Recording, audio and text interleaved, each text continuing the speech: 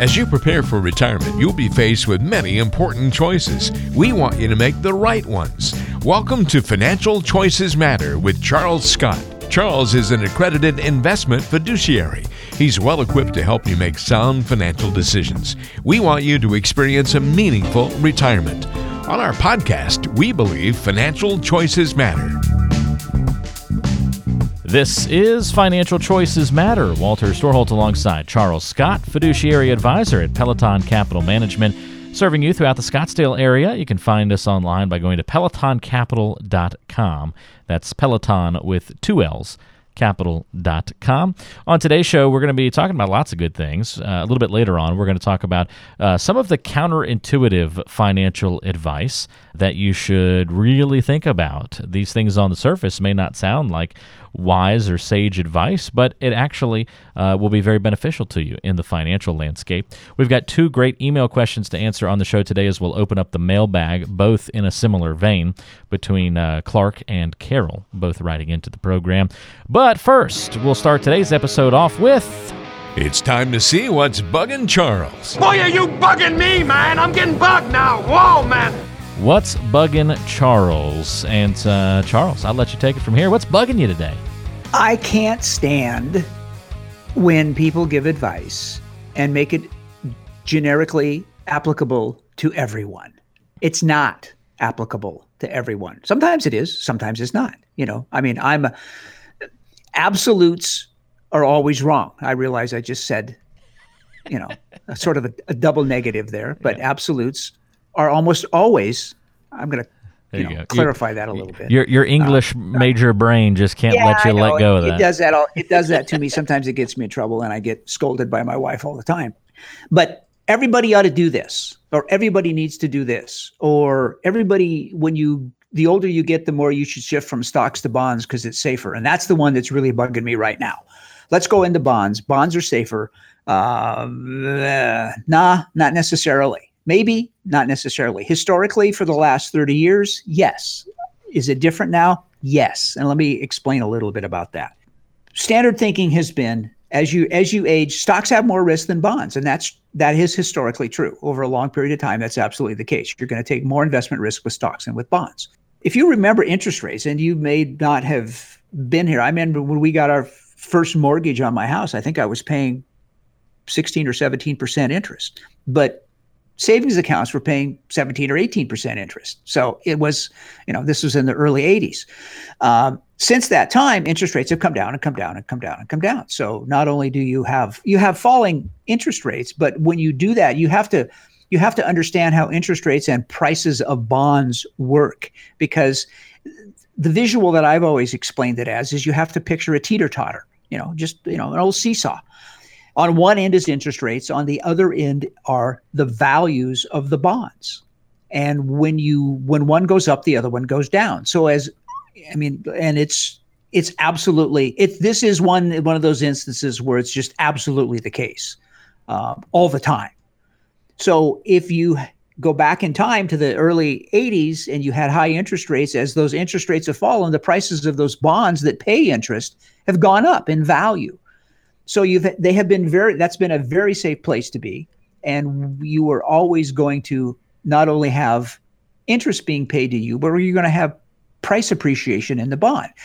We have bottomed out on interest rates because we've been bouncing around the bottom here for 3 or 4 years. And ultimately, over some coming period of time, interest rates are going to go up.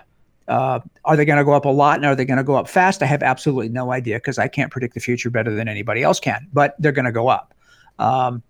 They've been artificially held down by I'm not going to get into the whole what's the Fed doing kind of thing, but they have been artificially held down for several years by the short-term Fed funds rates, which impact long-term bond rates, and they're beginning to gradually creep up. So as bond interest goes up, the value of bonds go down. So you're moving from, if you go with the old adage of, you want to go into bonds more as you get older. First of all, they're not paying a whole heck of a lot of interest, so that's not necessarily as good a deal as it used to be. But secondly, you're going to be moving into something that's going to basically guarantee a loss of principal value. You're buying something that's going to be guaranteed to go down in value as interest rates go up. I don't think that's a good idea. I think you need to minimize that. You need to understand what's happening, and you need to structure your portfolios so that you maybe have some alternative to just straight old bonds or bond mutual funds as this rising interest rate environment takes off, so that you're still getting a safe, potentially a safer risk parameter for you than just in stocks. We're using very short-term bonds. We're using some different kinds of bonds in client portfolios because we've been convinced for a long time interest rates have gone up, are going to go up. And they have some, but they haven't as much as I thought they would. But at the same time, if you keep in the back of your mind all the time a teeter-totter and how that impacts bonds, then you'll understand why you just need to be careful when you do that. That's one of those things that just it drives me nuts when it's like, oh, you need to do this because, and when you look at target date portfolios, for example, that might be in a 401k plan, the closer you get to retirement, the more they move you into bonds from stocks. You've got to understand what the risks really are in these investments, and you have to, and there's always more to the story than just on the surface, and they don't always apply to everybody. So I'll take a deep breath. I think I've got it off my chest. I can tell you're passionate about that. I will try not to be as bugged, maybe. I'll always be bugged by something. So we'll always have something to talk about, Walter. I could hear you like pounding the desk there in the background. That was getting a very impassioned response. Then you kind of like calmed yourself down. I could sense that change. That was good. I just have one follow-up comment to that, and that would be, when you talk about things that are less risky, well, and there's different ways to define risk. So someone looking to buy a bond and sell it within the year, well, there's a lot different type of risk between somebody who's buying a bond and says, I'm going to hold it to maturity. Am I right on that assumption? Absolutely. If you own an individual bond, and here's another big difference. If you own an individual bond, you know exactly what you've paid for it. You know exactly how much interest it's going to pay you along the way, and you know exactly how much you're going to get back at maturity.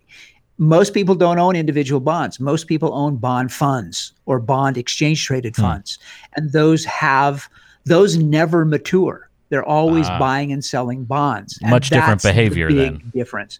Absolutely. Absolutely. If you're buying individual bonds, you know exactly what you got. You know exactly what you're going to get. There is no real investment risk in it from that point of view. But again, I have encountered a handful of people in my career that own any significant amount of individual bonds. Lots of people own bond funds. They're a whole nother animal. Yep. Very interesting discussion. Certainly. We could do a whole podcast on just that one topic, I would imagine. Well, that's what's bugging Charles this week. Charles, take a deep breath. And I am. Let's take a quick transition and see what's in the mailbag waiting for us this week. It's time for the mailbag. We want to hear from you.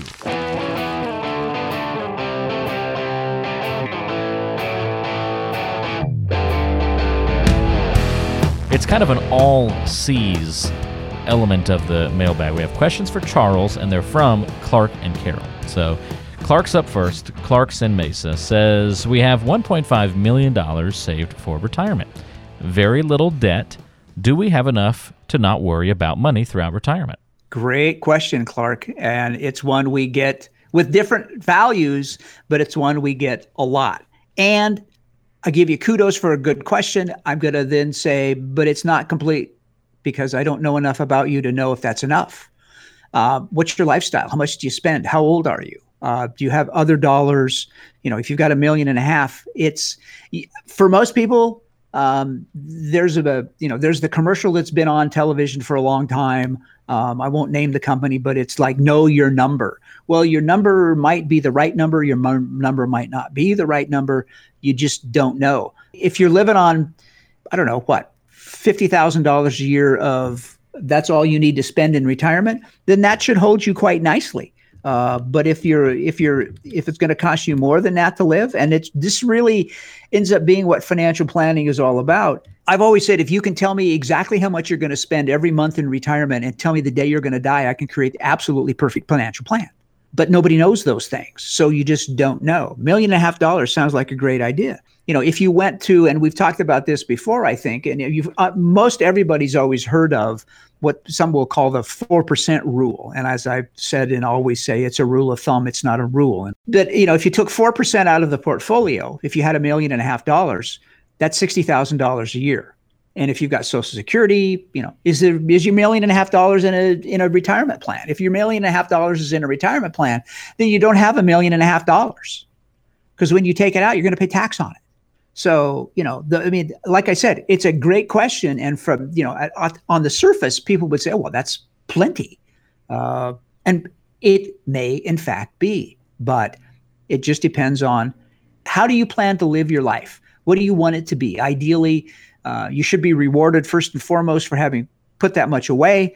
If you have it in tax-free dollars that are available to you forever and never taxed, then that's a whole different story than if it's in a, like I say, if it's in an IRA or a 401k or a 403b plan or something like that, where you're going to, you've got a partner in Uncle Sam when it comes to taking money out because they're going to collect their fair share of tax.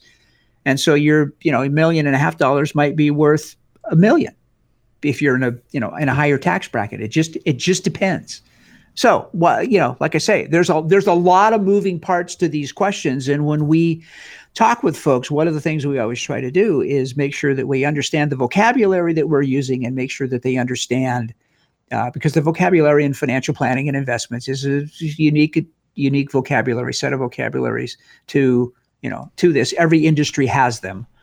So we try not to talk brokerese to people, but make sure that they understand the words that are being used. They understand all the variables that come into play when all of this happens. So it's a simple question, great question.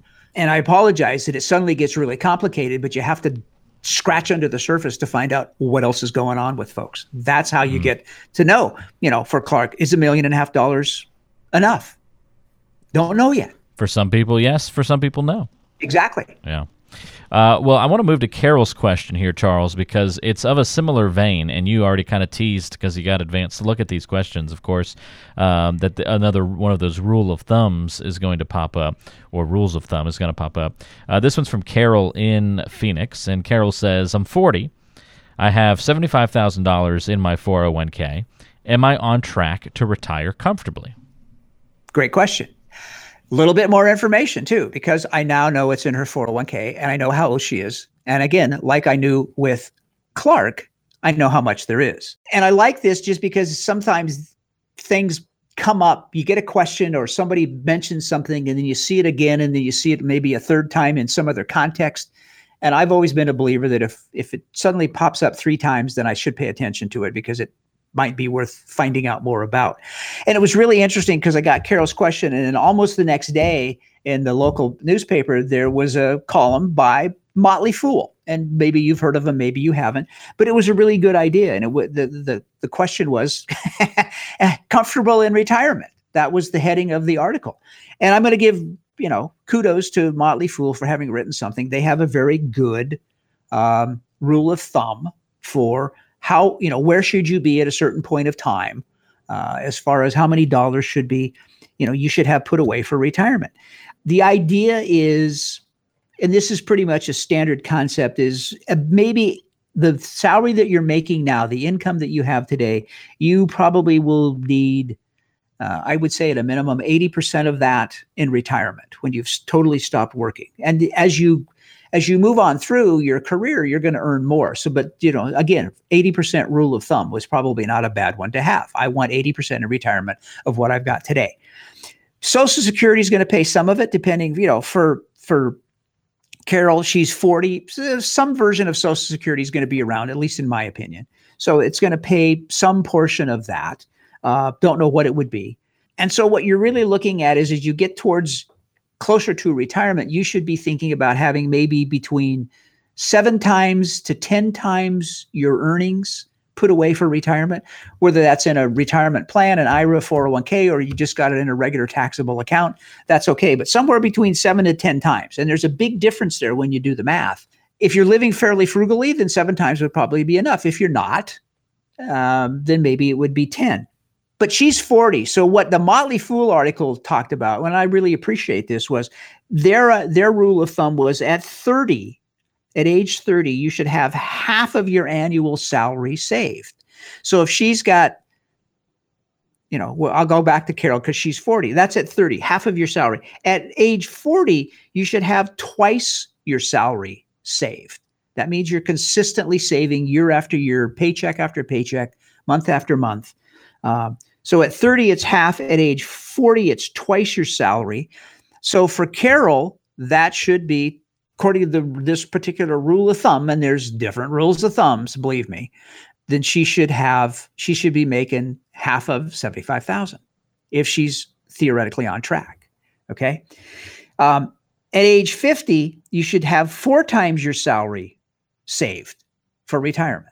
So, use that as you get to 60, obviously, then you need to get closer. You're going to be in that 7 to 10 times. If at age 50, you've got 4 times saved. Now, does this mean that it's going to be a terrible retirement if you don't have this? Absolutely not. Again, it's the rule of thumb. It's something to set as a target. But the key thing to understand is, as I said before, if you could tell me how much you're going to spend every month, and this is really hard for people to do, how much do you really spend? And how much do you think that's going to change in the future? And you can't predict the future. I get that. But can we come up with some reasonable estimate of the probability of spending X number of dollars every month, every year in retirement? And then you can work the math backwards to say, how much do I probably need to have? And you can take it back further again with this, this rule of thumb of at age 30, have half of your salary. By 40, have twice your salary. By age 50, have 4 times your salary. That's going to get you close to that idea of having somewhere between living on 70 to 80% of what you make as you hit your retirement age. So that's a real usable and I think functional rule of thumb. And again, it's different for everybody because everybody's different. But it's not a bad place to sort of set your sights on, make that perhaps a goal.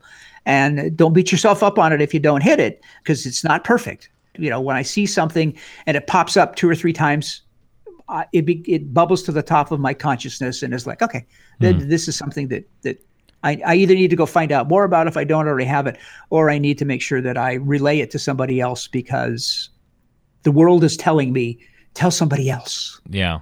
I like that descriptor of it bubbles to the top of my consciousness. That's great. I'm gonna steal that if it's okay with you. I've got an idea bubbling to the top of my consciousness right now. I'm going to use that in the team meetings from now on, see how that goes over. Okay. No, those are great questions, though. And it's a little counterintuitive sometimes, I think, Charles, when we have all of these rules of thumb in the financial world, yet the constant advice seems to be, don't follow that rule. No, don't follow that rule either. No, that's a bad rule. That rule doesn't make sense. That rule's outdated. Lots of different reasons for why these rules are no longer in place. It gives me kind of, the idea of some of the other things that might be pieces of counterintuitive advice for someone preparing for retirement or for their financial future. And one of them is that skepticism is okay. And I think we're kind of taught in different phases of life that, yes, skepticism is fine. And then in other times, you're like, don't be such a skeptic. Being a skeptic is kind of viewed as a negative thing. Why is skepticism okay in the financial world? I had a German teacher in high school, and he said, I thought I was wrong once, but I was mistaken. And I thought, okay, that's, skepticism is good because people don't know the answers all the time. They think they know. They have good information. We're not always right. I mean, I'm the first one to admit it. There's a huge difference here. And so you've got to get to the bottom of it. And to me, I'll come back to what I just said just a bit ago, and that is you need to understand the terminology that's being used. You need to understand the vocabulary of what you're talking about. But what's different today from when I started in this industry many years ago is, and we've got this on our website because we think it's really, it's critical to a skeptical thinking. Skeptical doesn't mean that you're just negative. Skeptical means you want to be sure that you understand, that you want clarification on things.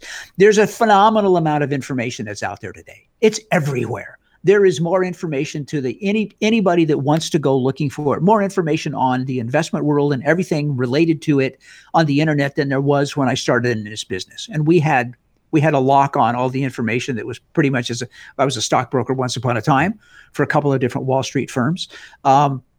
We had more access to more information quicker than anybody else did. It's everywhere now, and it's phenomenal how much there is. But it's just information. It's data points. If you don't have the knowledge to be able to sift through that information, then it's just a ton of information. Beyond that, you need the wisdom to be able to then take the information and the knowledge that comes through it and to even filter it further. And my contention is wisdom only comes from experience. You could be the smartest person in the world with all the information available to you, but you may all the information available to you, but you may not have the wisdom to put it to constructive use because you don't have enough experience. We've done this long enough to. I can tell you within 30 seconds if an idea makes sense and what might be a good to me. Now, that doesn't mean that it's the same response that everybody else is going to give you, but to me, does this make sense or doesn't this make sense? And if it makes sense, then we'll go find out more about it. If it doesn't make sense, I'll just tell you, I don't think it makes any sense. And we can have, a conversation about it. That's the difference between moving from just information to knowledge and then to wisdom. Your filtering mechanism gets better and better and better, and you're able to sift through things quicker and just say, nah, that doesn't make any sense, especially for this particular client, even though they've seen it and maybe they've read about it and they say, is this a good idea? And the answer is yes, maybe, but, or not. That's where I'm always skeptical of stuff until I have time to figure out, is this really valid or not? And if it is, then we, throw it into the mix of what we talk to people about. And if it's not, then, it's not, because there's stuff out there doesn't mean it's good stuff. Yeah. Well, speaking of information, and just because it's out there, it doesn't mean it's good stuff. That'd be another piece of counterintuitive advice is when it comes to the internet, realizing that the internet is not your friend. It is a tool and a resource, certainly, and there's been many facets of life where the internet has changed things for the better in our lives. The amount of information that's out there today is a wonderful thing in many regards, but especially we see in this financial planning world, be careful. The internet's not your friend. Totally agree. It's just got information. It doesn't, is it valid? Is it real? I remember years and years and years ago when we were living in Seattle, and I was at a national conference for the International Association of Financial Planners. And there was a presenter up there, and there were two presenters. One of them was from Microsoft, and they had pulled up a website, and I remember it vividly. It was a T. Rowe Price, which is a good mutual fund family, a T. Rowe Price website, and they were talking about this internet thing because it was kind of new. And they were talking about, this is all the information, you can see all this stuff. And then the Microsoft guy said, hey, is it really them? Is it real? Is it fake news? I mean, that's the whole new thing now. How do you know that all this stuff that's out there, how do you know that it's really accurate? How do you know that they don't have, whoever's talking about it doesn't have some gigantic hidden agenda that you don't know about? But if you just take it at face value, and this goes back to the skepticism piece. If you just take it at face value and don't dig deeper and don't know.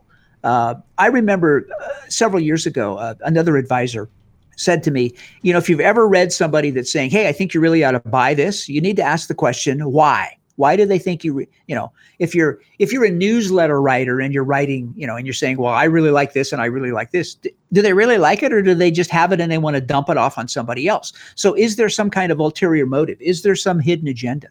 Just because it's out there doesn't mean that it's valid. It seems to be much more in a political sense in some respects now because of all the fake news, but that's the nature of the beast. If you can't discern between what makes sense, if you can't be skeptical and do the work, just having the information without the knowledge and the wisdom, these kind of tie together, makes it really difficult. And people can make some terrible choices because they thought they had good information and they don't. One last example. We were reading a bunch of stuff on Social Security several months ago. And it was amazing to me how many other advisors that are writing financial blogs. And I've done it. I've blogged. I blog periodically now.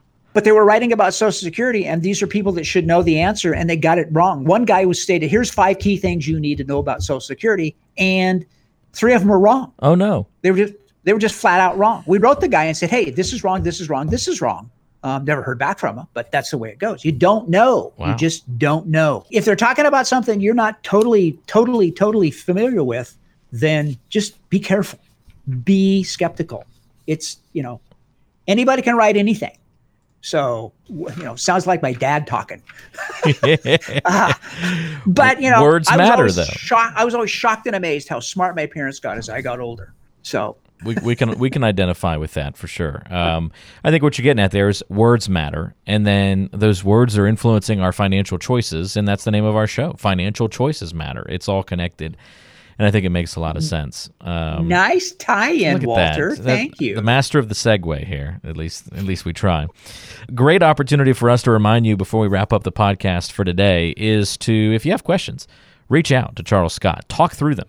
I imagine, Charles, that when you meet with folks in the office, it's a lot like you and I here on the podcast, going back and forth, just having a chat about what we want out of our lives, how the financial components play a part and play a role, and how we can make all these things work for us most efficiently to kind of accomplish those goals and dreams. But I imagine it's a pretty calm back and forth and very personal, like we've had here on the show today. Is that right? Absolutely. That's what makes it fun. Yes, absolutely. So if you want to get in touch with Charles and have that conversation for the first time, you may be a longtime client of Charles listening to the podcast today. We appreciate you tuning in and hope you garnered some extra information out of the podcast today. But if this is the first time you've stumbled upon Financial Choices Matter and learned about Charles Scott, if you'd like to have a little bit more of a conversation about your financial plan and how, as a fiduciary advisor, he might be able to help you better prepare for the future, you can reach him at Peloton Capital Management by going online to pelotoncapital.com. Serves you here in the Scottsdale area, pelotoncapital.com, or give them a call the old-fashioned way, 480-513-1830. That's, again, 480-513-1830. Charles, as always, thank you for the help on the podcast, and we'll look forward to talking to you on the next one. It's always fun, Walter. Thank you. Always a pleasure. That's Charles Scott, and thank you so much for tuning into the show today. For Charles, I'm Walter. We'll talk to you next time on Financial Choices Matter.